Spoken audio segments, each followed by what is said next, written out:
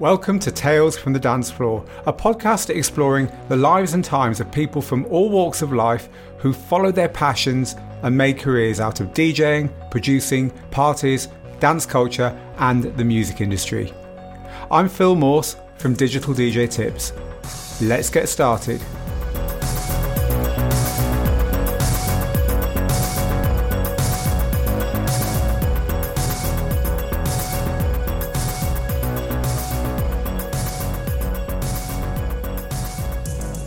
I'd like to welcome my friend Steph Dell of Sound Marketing PR Agency. You're in entertainment, technology, PR, big overlap with the music industry and the DJ world, right, Steph? Yeah, that's right. Hello there. Good to have you here, and thank you for coming on Tales from the Dance Floor.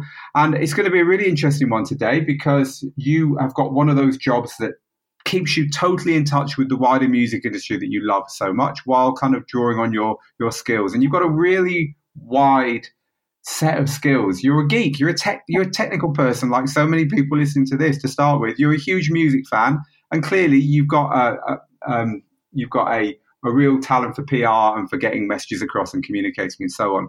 And you are working in the industry you love full time. So, firstly, well done. You've been doing it for a long time, so you clearly no flash in the pan. Was it something you planned, Steph, or did you just kind of drift into it? Well, I think initially it was a bit of an accident. I sort of fell into a job that eventually became a career of spanning 20 years.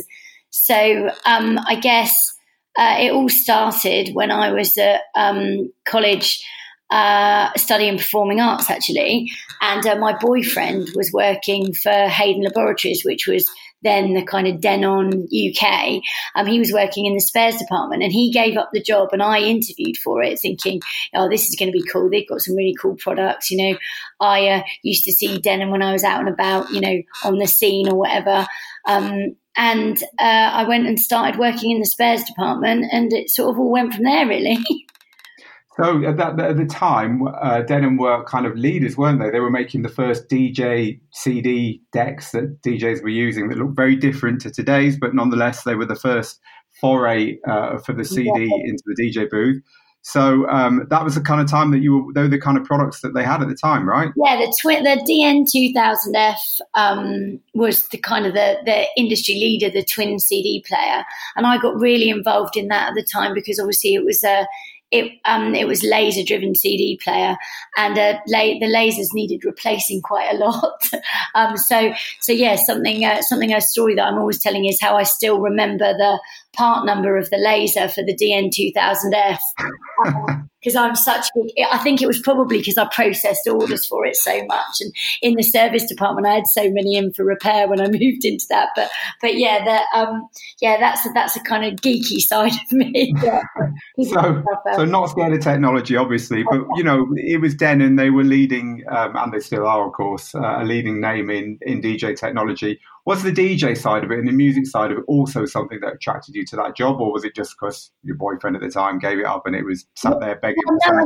I think that was the thing. It was kind of like, I was 18, 19. It was like the bright lights of the idea of, of going to Plaza and being really heavily involved with that kind of scene. At the time I was, it was 19. I'm not even going to say how long ago it was, but it was just post the 90s rave scene, so which I was quite heavily involved in and absolutely loved, along with any other kind of music things. But yeah, I think that really attracted me to the idea. Also, they did a lot of at the time they had fantastic home stereo systems, and I was really and they did a lot of car stereos as well. So I was really attracted to that. It was sort of the bright lights of the overall technology, really. So you, for those who are not British or not of a certain age, Plaza used to be the big show that had all the music technology and all the stuff, the club installation stuff, and all the lighting and all that kind of stuff, right, Steph? So yeah, that's right. So all right. So what you were into the rave scene, as any teenager with a pulse was at the time, but you said you had a wider interest in music. You were at a performing arts college, so. an artistic kind of family, an artistic bent in your upbringing? Yeah, I mean, my mum brought me up on soul music. I mean, my mum was quite young, and she brought me up on her own till I was about 12, and then she met my stepdad, who's actually a musician in a kind of, you know, he's still a musician in a successful kind of rock band. So I was always involved with going to gigs as sort of a 12, 13-year-old and seeing that side of things as well. You know, I love all sorts of music. I follow country music and soul music. I love singer-songwriters. So yeah, it was always kind of, my whole family's very, very musical. Both my brothers are musicians as well. So it was, so there was always, you know, that kind of side of things that attracted me to the technology that they use, I guess. But it's interesting that it's the technology that attracted you. That's quite unusual for a girl, right? To be attracted to the you know, the schematics and the circuits and the things that make it work. Yeah, I don't know. I think it was quite unusual. I mean, I was brought up around a lot of boys as well, and I was always trying to, you know, I was really small and really little, and I was always trying to prove my worth. So I think there was a little bit of I can do that, and I can, you know, that kind of came into it when I was this little tiny 19-year-old who's like, I can do that techie stuff. You know, there was a bit of that with it, I think, as well. Sounds to me like your family might have been a bit disappointed if you'd have become a doctor or a lawyer, right? They'd rather you have something in the music world that they all love and work in. Yeah, that might be true, actually. So you're there as a teenager into the music scene, musical family. Just managed to get yourself a job with Denon, working in their parts department. Where did the idea of moving into PR come from? Was it kind of quite quick, or were you doing this for a while? How did this kind of side to what you do develop? So I moved it from the spares department into the service department, and then, you know, had a look at, could see the guys in the sales office and looked like they were having a lot of fun. So decided I wanted to work in kind of sales administration, got a job in sales administration at Denon, and then sort of could view the marketing people and thought, you know what, they look like they're having a whole load of fun. I want to get into this, I used to call it the colouring in department. Department and do all this really cool stuff. So I decided then that marketing was where I wanted to go with this. So while I was still at Denon, I did a CIM diploma at night school. Actually, it was in the same college that I'd done my performing arts, which was Amersham and Wickham College up in Buckinghamshire. And I did it 2 nights a week for 2 years. It was pretty hard going at the time, especially when I wanted to be out partying and not necessarily studying. But I did that, and then once I'd done that, one of my customers, who was a distributor over in Leighton Buzzard, used to say to me on the phone, you know, do you want a job? Why don't you come and work for us? So after a year or so of them asking me if I wanted to go and work for them in their marketing department, I left Denon and went to work kind of in a pro audio and lighting distributor. So I'd been manufacturer side, moved over to Leighton Buzzard, got this job in marketing and sales at Leisure Tech, which is the distributor over there, and sort of just worked my way up from there. Worked for them for I think about 6 years. And during that time, I worked in sales and marketing for them, and then became a sales and marketing business development manager. So as part of the management team, and we found it quite difficult to get marketing and PR agencies that they'd either be really good they'd be really good at marketing and PR, but didn't have a clue about the industry, or they'd know about the industry and maybe be a little bit flaky.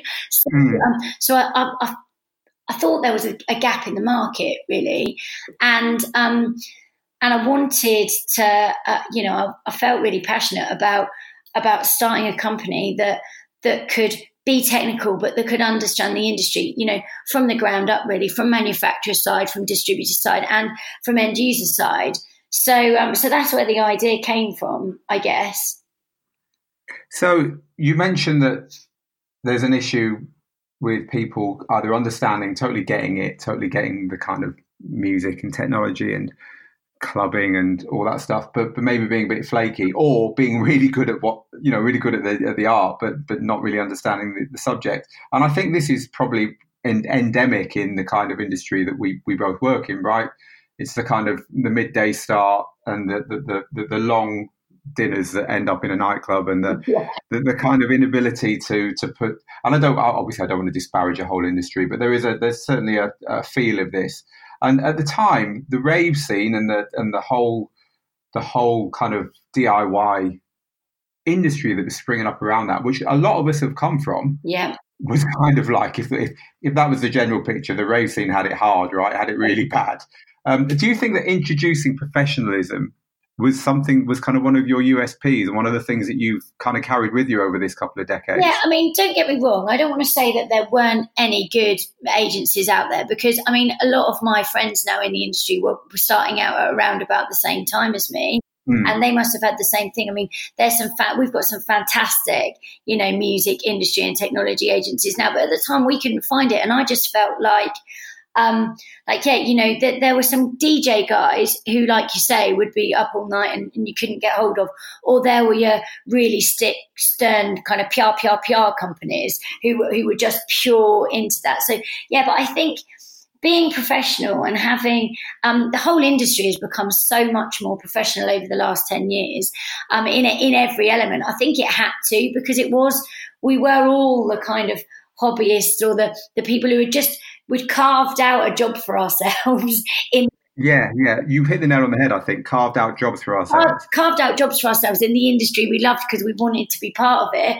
But then there came a point where in order to continue and succeed, you have to become much more professional. So, and I think everybody's done it. I think all of the companies across the industry have become so much more professional, not necessarily corporate, because I still think that there's so much more of an element of fun in our industry. Again, particularly in my side of the kind of entertainment technology, if you like. So the gear that everybody uses to produce the music that we love, the companies are much more professional, much more in touch with what they need. I remember when I started sound marketing 10 years ago, a lot of the companies I worked with didn't even have a website, and it's incredible looking back, isn't it, that was the case? Yeah. So yeah, I think hopefully we've been able to, we've been able to bring that. And it was quite a while that I was just, on my own, as working 3 days a week. I had a couple of small children in the first couple of years of starting the business. So I was juggling babies and working and trying to keep on top of the scene and the industry and everything else. So yeah, I think, but like you say, everybody's become more professional, and hopefully we kind of did that as well. So it's interesting that you kind of bumbled along, your words, on your own for a bit, and then since then you've had so much success. You've got a team. Just to give people a flavour, name some of the companies that people will have heard of that you've represented or worked with or worked for in that couple of decades. Okay, so I worked with Pioneer DJ right from the beginning, and I still work with Pioneer Pro Audio. So I've been working with Pioneer Pro Audio, which is obviously the speaker brand of of Pioneer DJ Europe. I'm working with Alan and Heath with Zone, which I'm sure that most of your listeners will know about. Indeed. I've worked with Clang Technologies, DigiGrid. I'm trying to think, with some distributors. We work with some lighting companies as well now. We've kind of elaborated out to that into some AV companies. I'm just trying to think now. Well, there's a reasonable list there already. I think people can get a flavour of it. And has it been deliberate to kind of stick with this industry? Have you ever thought, I'm going to broaden this out, or has it been kind of like a bit of a lifestyle choice? This is, as you say, a little bit less corporate, a little bit more fun. It kind of pulls together your music and your technology love. Has that been by design? It has been particularly deliberate. I mean, for example, another customer that I didn't mention, Coda Audio. When I started working with them, that got us much more into the kind of rock and roll side of the industry, And when you're interviewing front of house engineers, or you're going to gigs, or you're writing up stories about these amazing gigs that they've done with Placebo or Enter Shikari or those kind of things, it's so exciting. And it's like, it's not work, is it? You wake up in the morning. I don't wake up in the morning and feel like I'm going to work ever.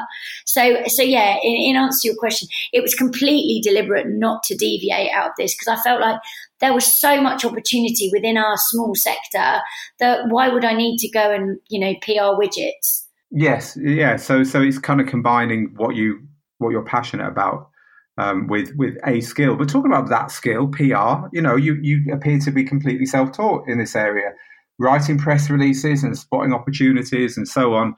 It's not something everyone can do. Was it something that you found out you just had talent for without realizing it, maybe? Or, as you say, you went and did a Chartered Institute of Marketing. I did. And that gave me a grounding. But I think I'm just a people person, and I talk to people all the time.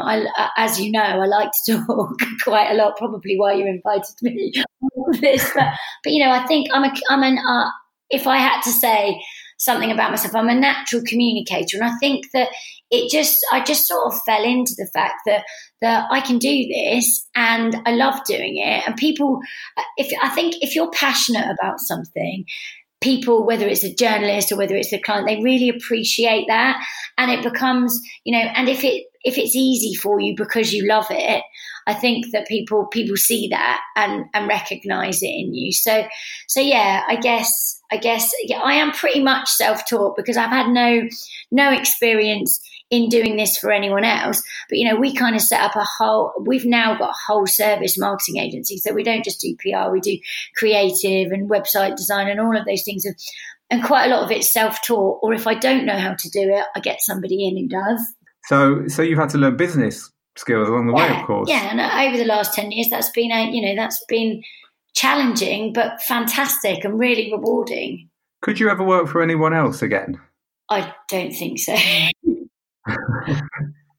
It's a standard thing, I think, in this industry. I don't know. Some days, if I'm honest, I go, do you know what? Wouldn't it be nice just to get up and have 4 weeks holiday a year and do all of that thing? But then I could never outweigh the benefit of, of the reward, of the kind of soul reward, if you like, that you get from doing what you do. So you have a small team now. Do you all work together, or are you kind of remote and you get together every now and then? Yeah, about 2 years ago, we moved out of my converted garage. There was me, John, who's our copywriter, and Amy, who was an intern who started working with us. We were all working on garage. Then Liz come to work for us, and it just got too crowded. So we got a local office, which is, we've done it out really quite cool. It looks like a London agency, but really we're above a tractor shop in Buckinghamshire. So it's all smoke and mirrors. And now we've got Katie working with us as well. So, but we all work together, and we've all got quite different skills. So try and build a team around a different skill set, but we all work together with all of our clients. I think we've got 8 or 9 clients, like regular clients that we work with now on retainer, and then we've got a few that we kind of work with ad hoc. So yeah, we all work together. And so one of the places that I always seem to bump into you is in bars next door to music exhibitions and trade shows and DJ events and so on. I need to be honest, it's by design. It's like, let's meet and this is the place. It's not just like randomly stumbling into bars and hey, there's Steph. But those places are exciting, aren't they? They are where you get to brush shoulders with and meet and hang out with people who, let's face it, are heroes. They're the people who play the music and make the music that we love. And do you find that a really fun part of the job, getting to go to these places? I am, I love a trade show. I'm never more excited than packing my suitcase and getting the taxi at 6 a.m. to go to Frankfurt or to go to Amsterdam to ISE. These are all obviously trade shows, or to go over to to Infocom or anything else, because I know that not only am I going to be bumping into these fantastic music industry stars, but also for me the heroes are also the leaders of the companies, the technology companies, because again I'm a geek, so I'm always like there's the guy who invented this, or there's the guy who's the head of this speaker manufacturer. I'm not mentioning any names, but So that's what, that, and like you say, quite a lot of the time we get to have a lot of fun as well, because there are always parties, to showcase the gear, and there's always, there's always a bar that you need to go to meet the right people. There is, and it's always a bar, isn't it? Which is a fantastic part of the industry. So your musical background is, as you said, it's more than just getting into raving as a kid or as a teenager. You've got a really wide appreciation in music. Have you ever played, or do you play instruments? I don't. I've dabbled a little bit. I dabbled a little bit with DJing, but it just wasn't for me, really. I'm much better the other side of the decks.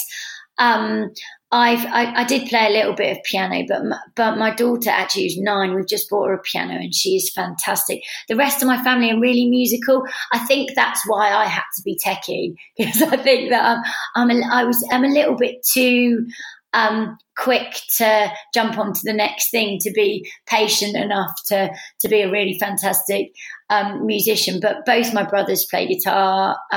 One of my brothers plays piano. So I've come from a very musical family, but I think I just sticking with the kind of tech side of it. You say that you're too quick to jump onto the next thing. As a PR person, as someone whose job is to get the message out there and market the technology, is that a strength? Is it kind of, the whole music industry is driven by inventors and technology, and the people, as you say, that they're just as exciting to you as the musicians, the people who invent this technology. Is having a spark in your eye when you see the opportunity that new technology gives to musicians, is that kind of one of the big driving factors for I think what you it do? is the innovation, the next new thing. When Coda launched their new speaker, when I'm sat there and they're talking, or Pioneer Pro Audio, who I work for, when I get together with Alex Barron, who's the technical guy at Pioneer Pro Audio, we properly geek out, and it's like that's what excites me, the innovation and what's coming next in the technology, and then finding a place for that in the market. Where are we going to fit it? Who are we going to pitch it to in terms of journalists? Is this a story that's going to be interested? The Metro are going to be interested in, for example, not just our industry press. So I think that that the innovation is a big driving factor for me. The next new thing is something that I'm always really excited about. And it's interesting, isn't it? Because people don't sometimes realise that there's been whole musical scenes built around one innovation. Someone manages to make a sampler affordable or invent a synthesizer that's got a certain sound, and hey, there you go. You've got house music, or you've got trance all of a sudden, or whatever. And people don't tend to realise this. Somebody creates a new 4-band EQ, and suddenly there's a whole world of something that's open to people. I don't think that kind of, certainly the people who consume the music perhaps understand so much about how much that technology influences what the output is. Yeah, it's an interesting one, isn't it? And of course, you get to see that because you're privy to a lot of new things even before the world knows about them. Yeah, and that's the exciting thing. I think again that is really exciting. I think I'm just getting into the lighting side of the business over the last few years. I've worked with some architectural lighting companies, but now I'm working with some kind of show lighting people, and that's just as exciting. Just thinking about what they're going to be able to do on, say, the next Metallica tour or whatever, just to be able to see what they're doing. That again, it's just as exciting as the audio side. It's interesting, isn't it, lighting? Because, funnily enough, my father-in-law was consulting for a US lighting company, and they were one of the theatrical companies. They weren't one of the nightclub or the live company. And he knew what I did, so he was saying, "Hey, do you work with any lighting companies?" And I was talking about the innovations in DJ lighting technology and the kind of stuff mobile DJs can carry around with them nowadays, and how it's all just amazing what's changed. And he's like, "Oh man, these guys are so backwards. The guys I'm working with, they're not on any of this." And I've picked up on it. I'm trying to update them, and it's a big thing at the moment, isn't it? Lighting. It's suddenly becoming something that no musician or DJ or performer that's forward looking can afford to kind of not think about, because it's lighting and visuals are now part of the music. And the technology is coming on so quickly, with the the kind of stability of LED and what can be done with it now, and the sustainability, the fact that you don't have to climb up ladders to change light bulbs anymore, and you don't, one of the companies we work with, SpotTrack, there's, you don't have to have 29 hairy guys climbing up ladders to point spotlights at people anymore, because they can do it all from a mouse. It's or a phone even. Well, yeah, not quite yet, but you can. That will. Yeah. But it's I think, and of course, lighting from a PR point of view, it's amazing, because if you're writing about a line array system, a speaker line array system, you got to get a show picture. Otherwise, what's anybody going to print? But if you're writing about lighting, the pictures are always going to be amazing, because the colours and everything else. It's not just a black box, for example. So from that point of view, that's quite exciting for us as well. It gives us opportunity to kind of show the product and what it's actually doing, because you can't show in a photograph how amazing a speaker sounds.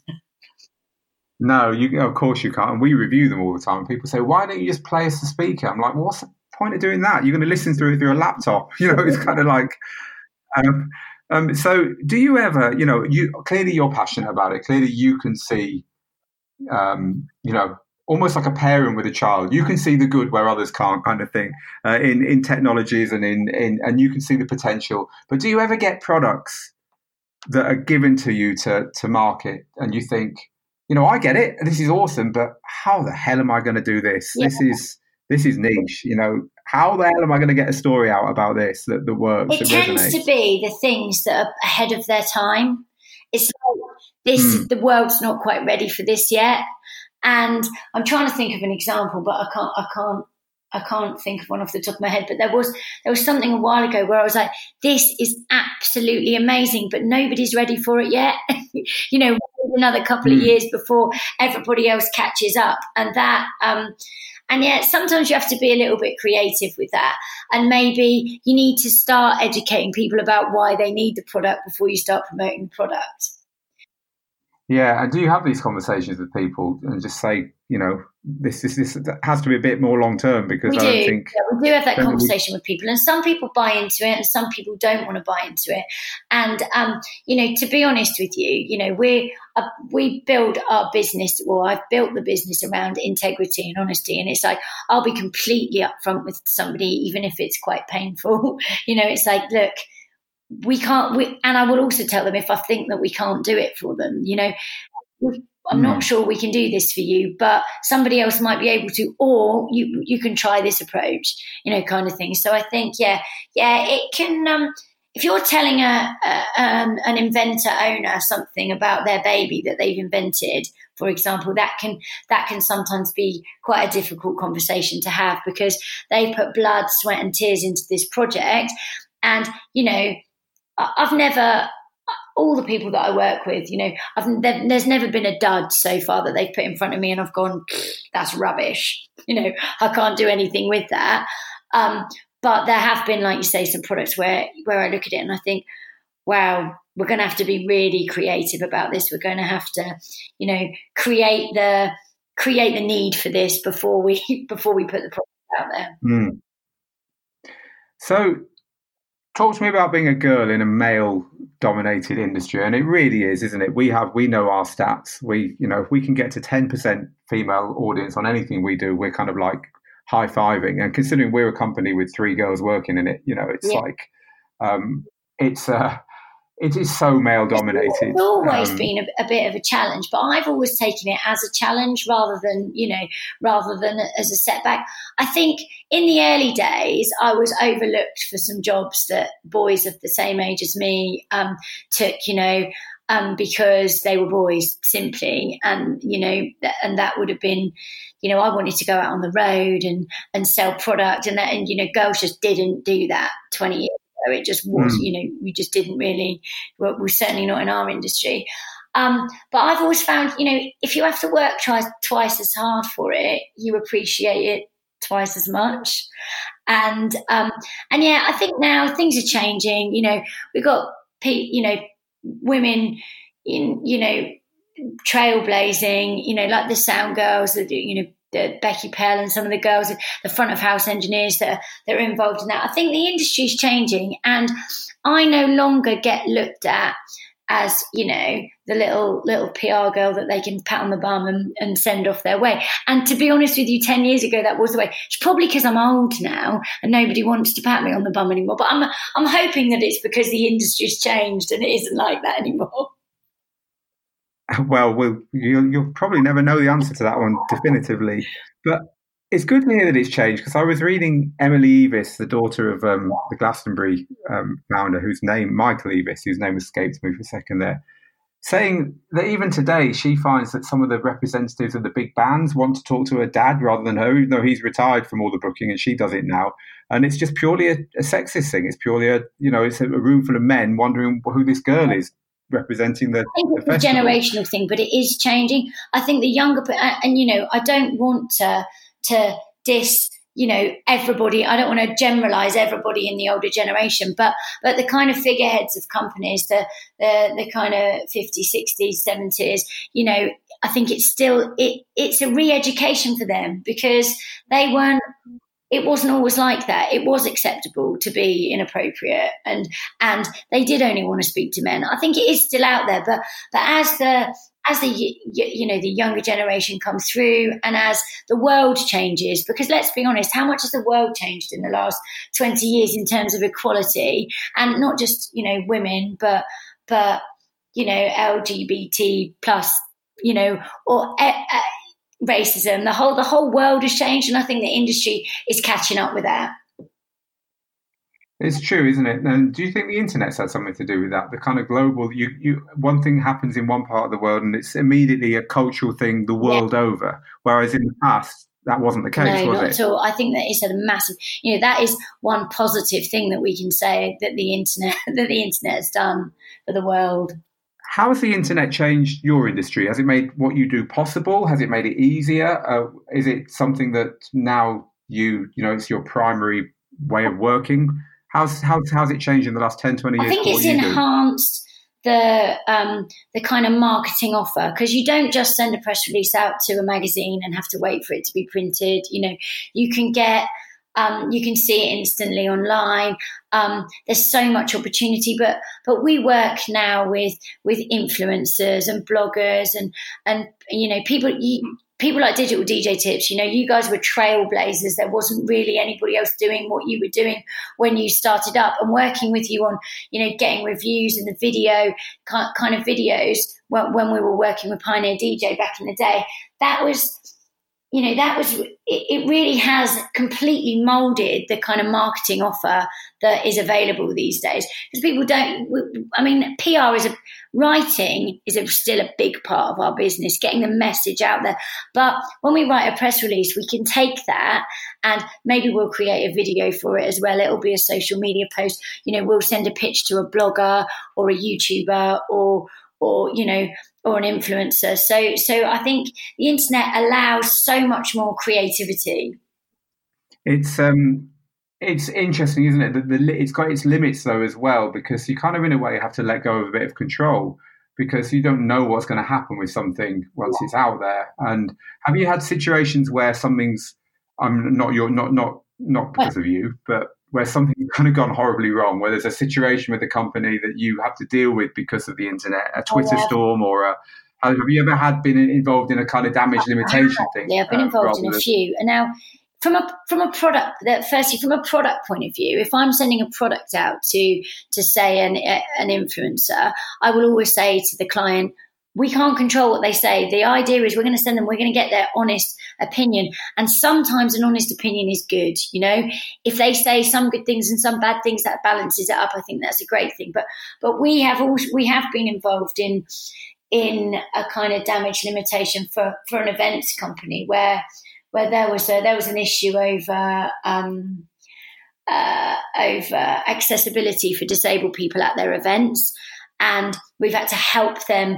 It actually wasn't the company that we're putting on the event's fault, but yeah, we've had to help them with that. And the internet amplified it from, one comment on a Friday night to a whole weekend of, of us having to try and get in touch with the council and that kind of thing. So we have been involved in that kind of thing before, and it is quite scary. Is it exciting at the same time though? Is it like, we've got a situation on our hands here? It's now urgent rather than really satisfying when you can deliver a result for somebody, and also the thing about social media that I think lots of companies get wrong is you have to talk to people. You have to put your hands up and go, do you know what? I'm really sorry we've made this mistake, or a mistake has been made by somebody. Let's put it right. We'll do what we can.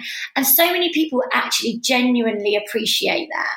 If there's been a mistake, you just put your hands up and go, sorry. There's no trying to justify things. And as a company, you've got to be open to feedback. If you're, say, for any of my clients, if you've got to be open, you've always got to be open to feedback. And if people give you feedback, you've got to say, hands up, we'll do whatever we can to make it. And I think that's what makes a good company, somebody who does deal with an issue like that.